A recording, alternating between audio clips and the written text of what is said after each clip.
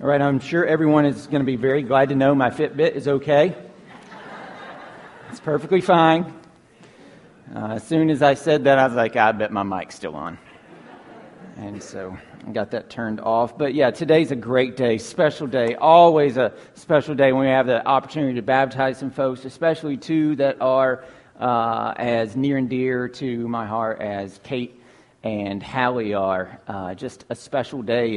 And where we're at in our walk through the book of 1 Timothy really could almost be like a charge to these two young ladies, because it kind of answers the question of what now?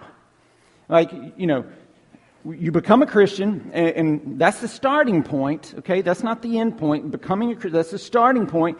And then someday the end point is when we die and we're in heaven with Christ for forever, all right? So that's the consummation. But what happens in between? What now? Now that you are a Christian, what now?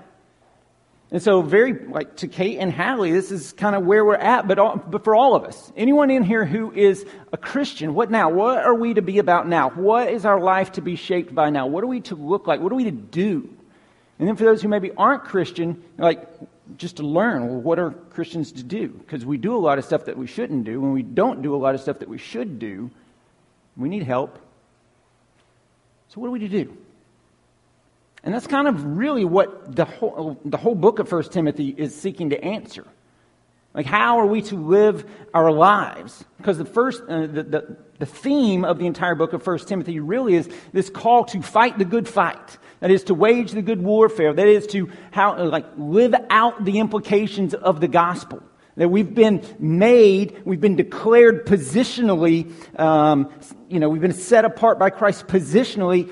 We've been declared godly, and now we're to become that in practice. And so how do we do that? How do we move in that direction? And so thus far in this book, we've seen this call to fight for sound doctrine. We've seen a call to fight for right practice in corporate worship. We've seen a call to fight for the right kind of leaders in the church, elders and deacons. And then today, as we move into chapter 4, Paul very pointedly is calling us to fight for godliness in our own lives. Like, that's what is now, Hallie and Kate. We pursue godliness. We pursue Christ's likeness, becoming like Him, pursuing holiness. And to be clear, our pursuit of godliness in no way, shape, or form is what qualifies us to be able to stand before God. No matter how much we try to merit or earn righteousness, we cannot earn enough to merit ourselves before Christ. We cannot stand clean before God the Father on our own. We don't have that level of righteousness. And so we need the righteousness of someone else. And that's the whole point of the gospel that Kate and Hallie gave testimony to. Jesus came and lived a perfect life because we haven't.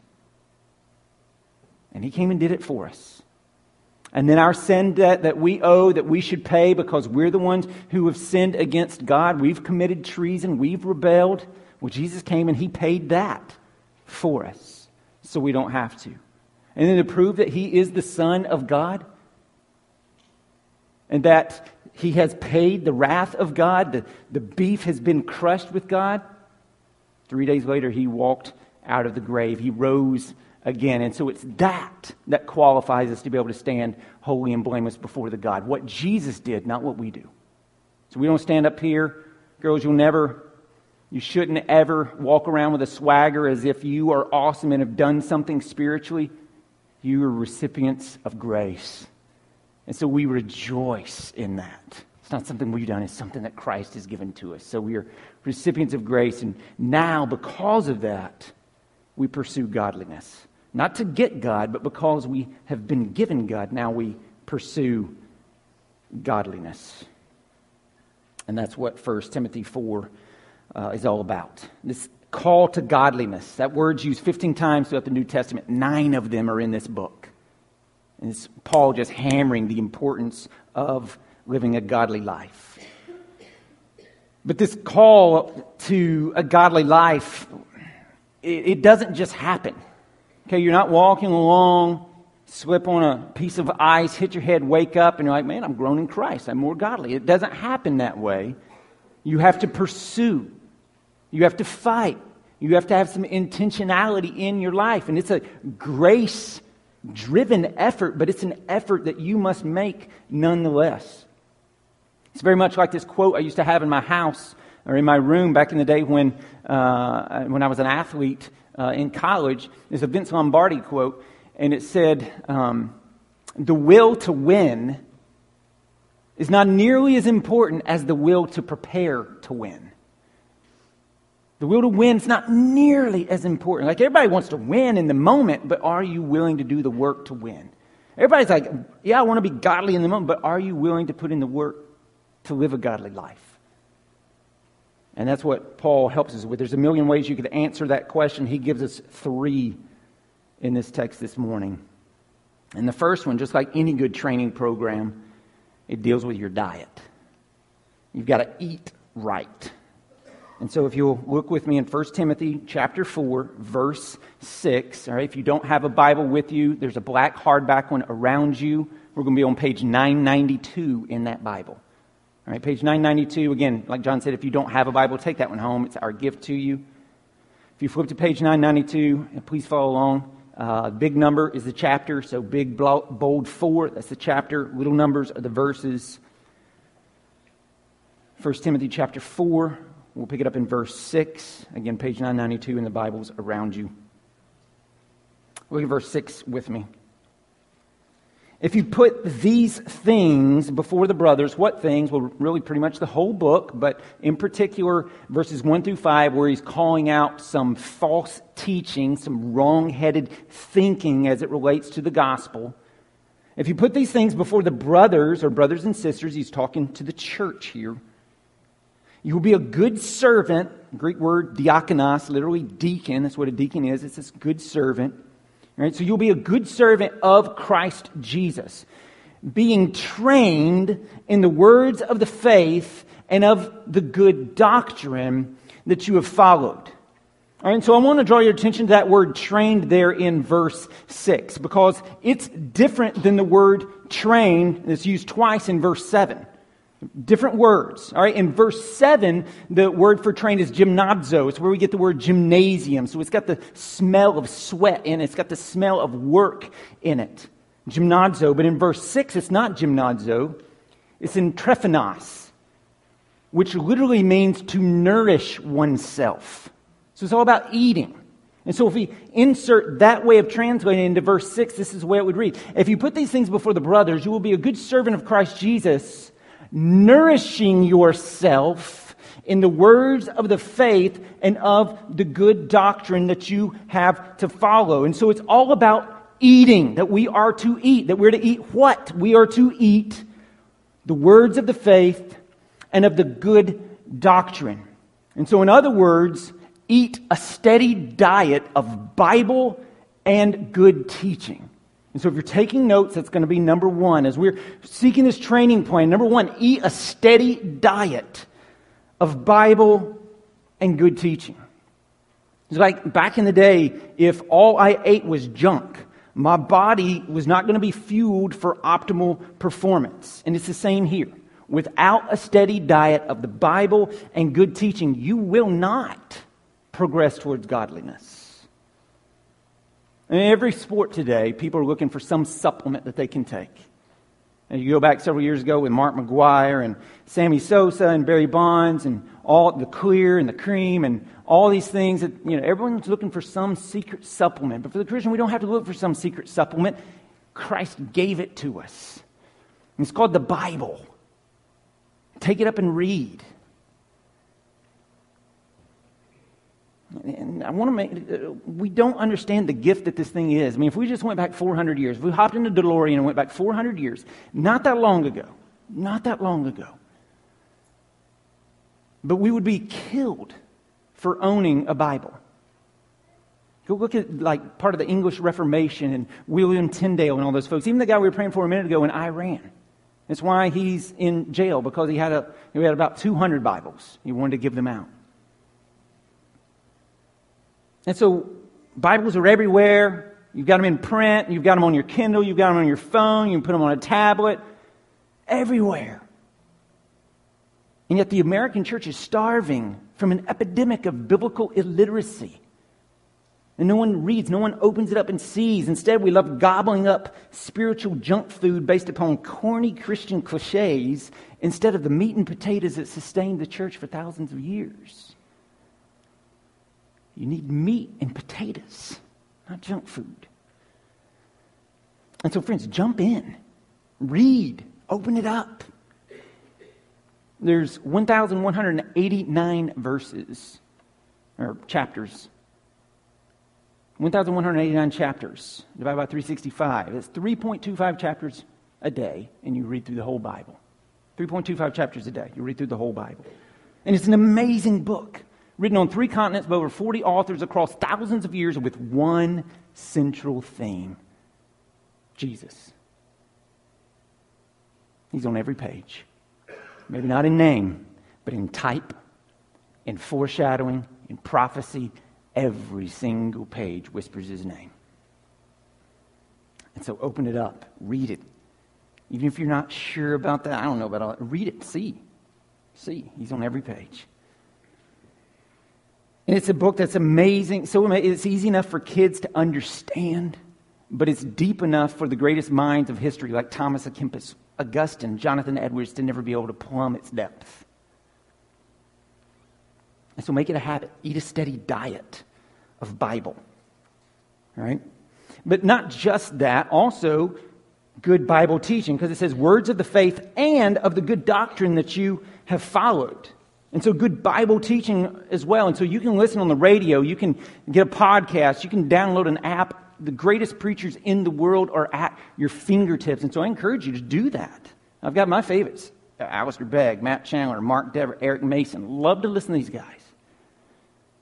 And so do that. I encourage that. But the primary means that God has ordained in His Word that we are to get our Bible trainings by this. It's gathering together corporately for worship and sitting under the public preaching of the Bible. That's God's primary vehicle for growing you through teaching. And so that's the reason that 90% of the time in here we just walk through a passage just like we're doing today. And I just read it, I try to explain it, I try to illustrate it, and I try to apply it. That's my job. And so people will be like, well, how do you decide what, you're going to preach? Well, I'm like, well, first I select a book. Well, how do you select a book? Well, I believe it's all the Word of God, so I just pick one. And I trust God's going to do His work through it. We generally go Old Testament, New Testament, Old Testament, New Testament. But that's pretty much what I do. And so you've got to have a steady diet. Right? That's just fundamental to a basic training plan. And parents, you've got to make sure your kids have a steady diet too. And this is where we come to one of the most, what I think is just insane pieces of modern Christian life today. And it comes from a good place. I get the heart behind it. But that doesn't forgive just the terrible logic that's in it. And it's this. Well, I don't want to force my kids to go to church. I don't want them to hate it.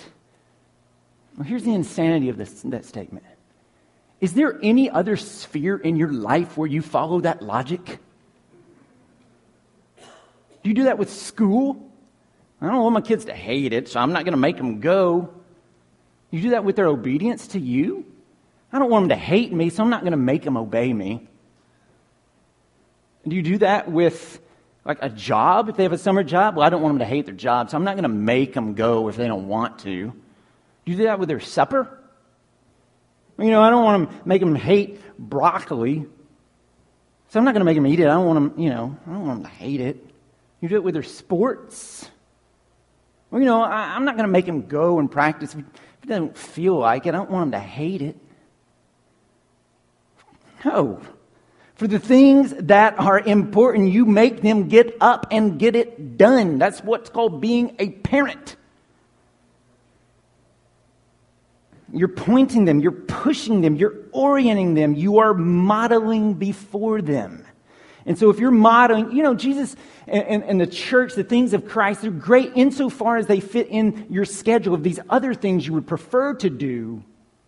Or if you're modeling Jesus and the church, they're great insofar as you feel like it. If you're doing that, you're teaching them not with words, but with your much more powerful actions, that most things in life, including their personal wants and wishes, you're teaching them they are more important than Christ. As long as you feel like, as long as it fits in your schedule. No. We have to pick up our cross and carry it. And you've got to train them that.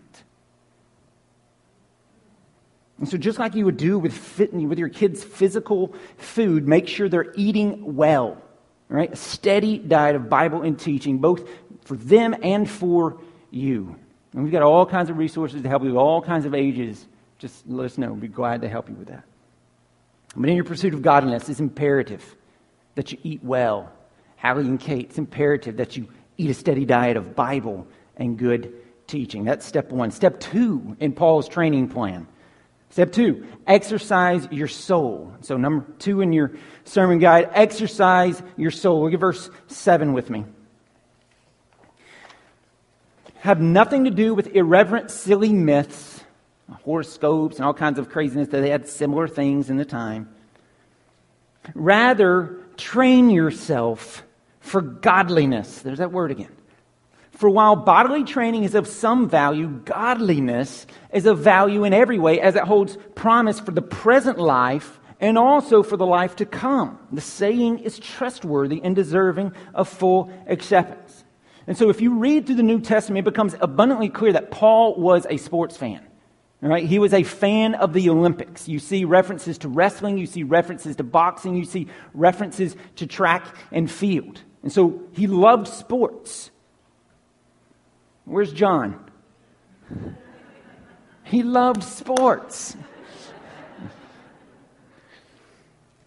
And so he recognizes the value of bodily training. He says it has value. It really does. And so we should seek to steward our bodies that God has given us. We should do that. I'm a big believer in that.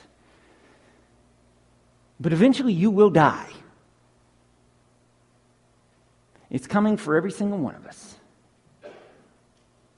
And all the benefits of physical training at that time expire. They're of no value. But not godliness. It's got value now and then. Like in this life, it has value in the home, in church, in business, in your family, in your singleness. It's got value both in times of trouble and in times that things are just going great. It helps you deal with enemies as well as friends. It guides you in every situation.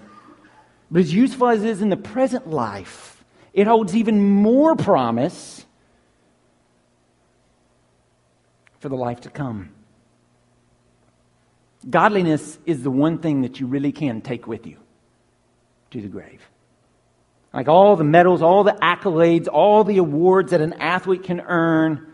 You go back to this time, the Olympics at the time, they would give them a crown that was like a laurel wreath. All that's going to burn up. But for those who pursue godliness, you will be given a crown of glory that will not burn up.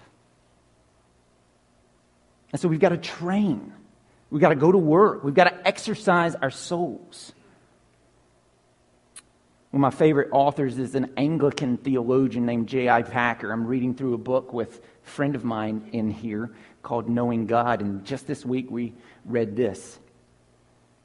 We're familiar with the thought that our bodies are like machines, needing the right routine of food, rest, and exercise if they're to run efficiently and liable.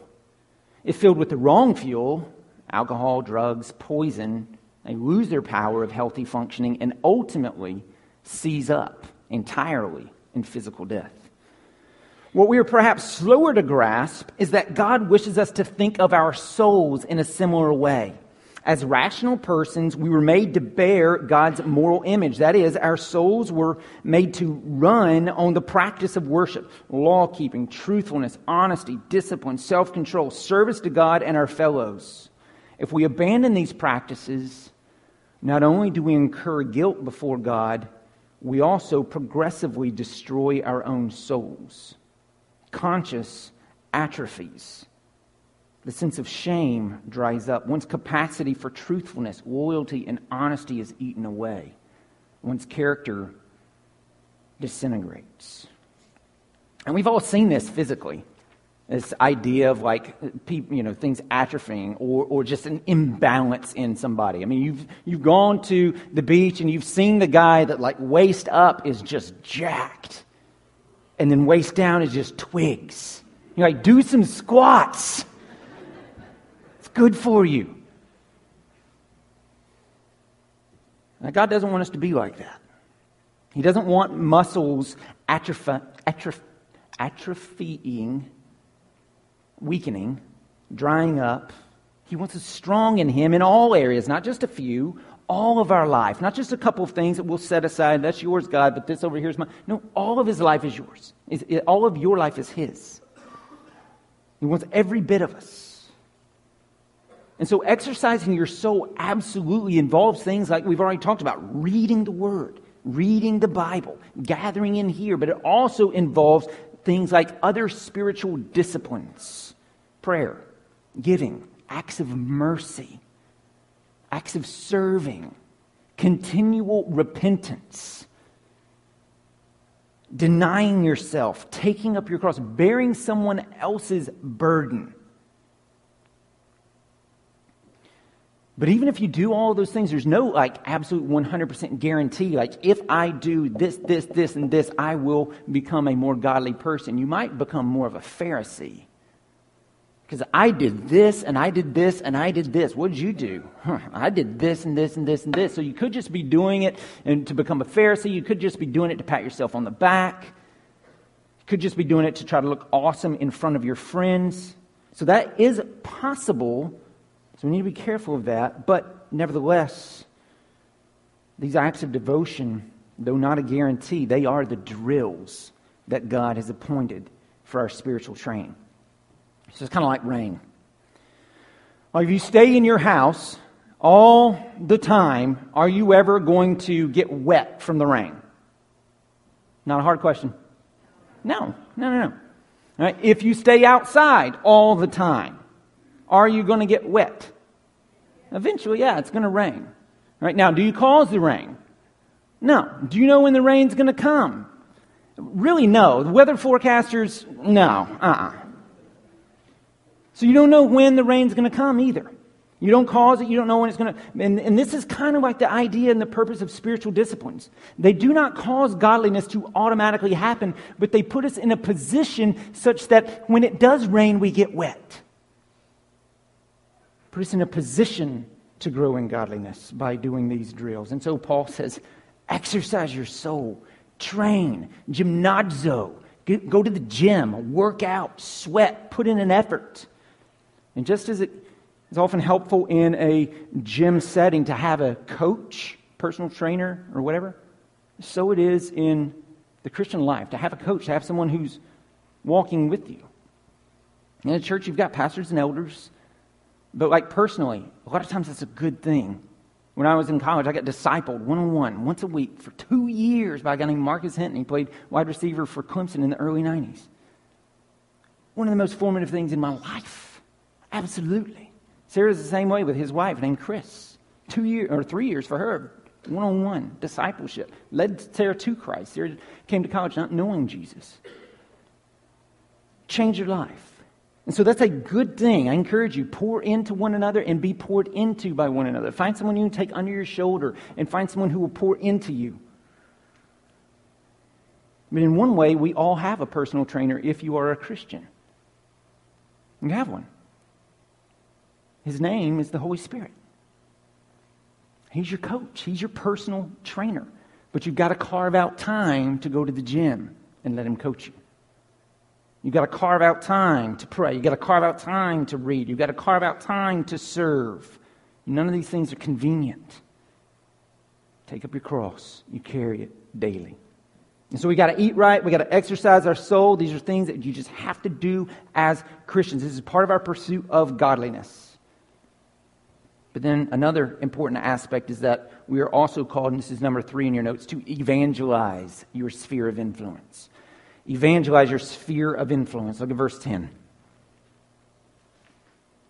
For to this end we toil and strive, because we have our hope set on the living God, who is the Savior of all people, especially of those who believe. Now, there at the end, he's not saying that all people are going to be saved. All right? He's not saying like all people are going to be saved and then Christians are going to be like extra saved, especially. And that's not what he's saying at all.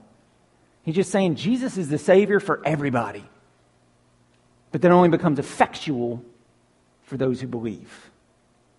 That's how it becomes effective. And so that's why you have to consciously choose to place your faith and your hope and your trust in Christ to be your personal Lord and Savior, as Kate and Hallie have done. You have to make that choice. And it's a choice that as Christians we are to hold out to people.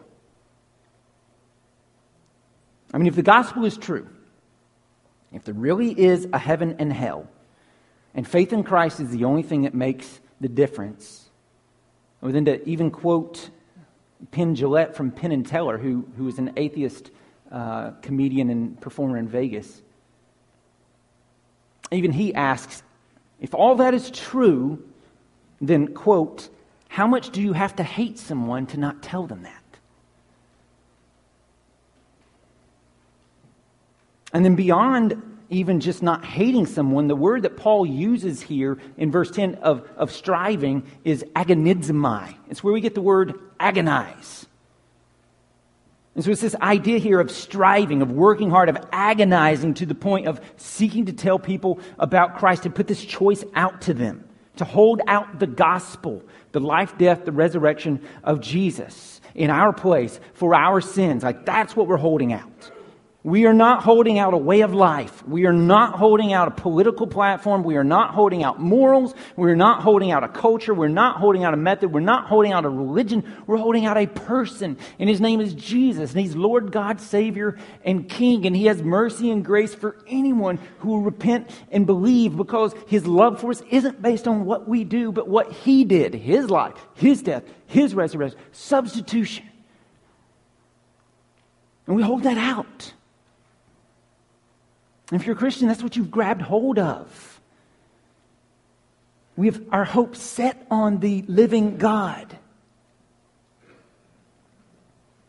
And it's that we gather in this place to celebrate every week. That Christ has rescued us. Our sins are gone. We've been set free. We don't come in here and think about how awesome we are. We're here because we know we're not. And we need help. And we need a Savior. To save us from sin, to save us from death, and to save us from ourselves. And that's what the fuel for growth in godliness and evangelism is. God has rescued us from our sins. He's taken them away. If you are a believer, God's not taking you home in glory yet, because he has a sphere of influence for you. Whether that's helping lead someone to know Christ, or discipling them, or mentoring them, or coaching them, or pushing them, or helping them. You have a sphere of influence that only you can reach, so reach it. Sister, brother, reach it. Strive. Agonizomai. And so just on all these things, eating, exercising, evangelizing, where are you at? Back in the day, I used to keep something that's called a running log. And in there, I would record, how I'd eaten that day, how much sleep I had gotten the night before, what the weather was, how much I'd lifted, what the routine was for that, how much I'd run, what it was. Was it recovery? Was it a long day? Was it intervals on the track? What about treatment? Did I get stim? Did I take an ice bath? Did I get a massage? And not like fun massage, but elbow in your hamstring, massage.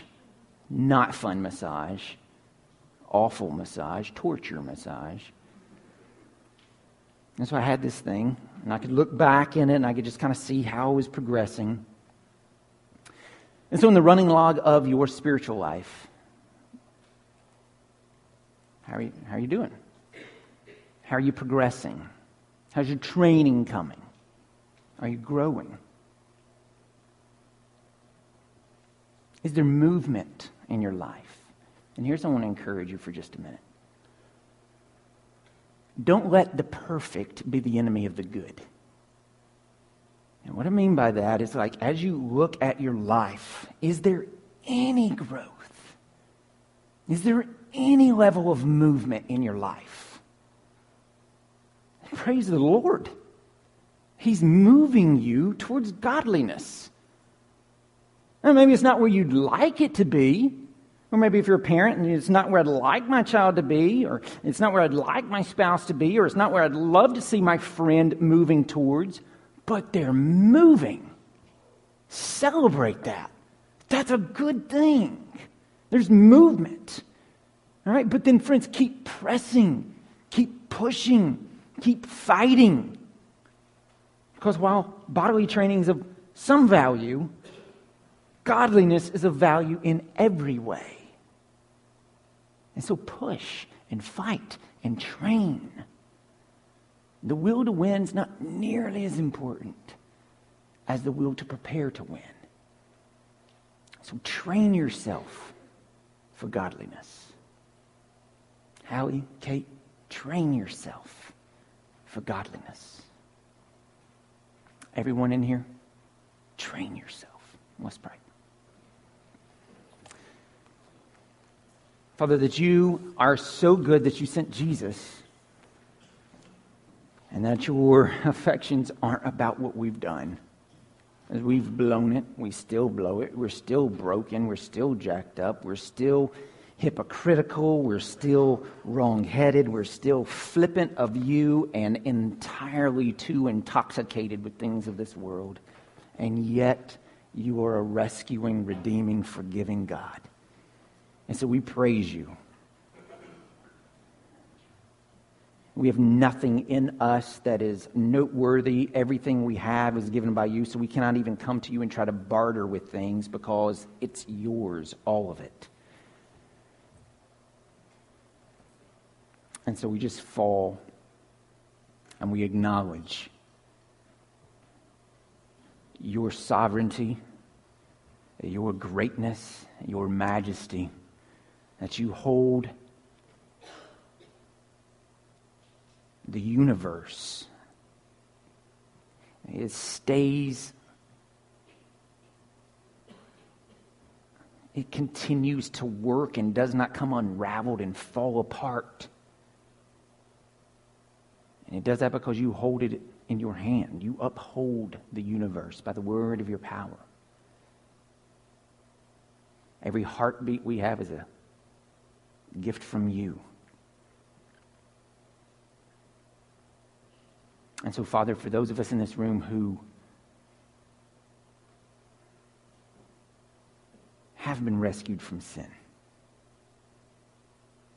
help us to live like it. Help us to live a life of joy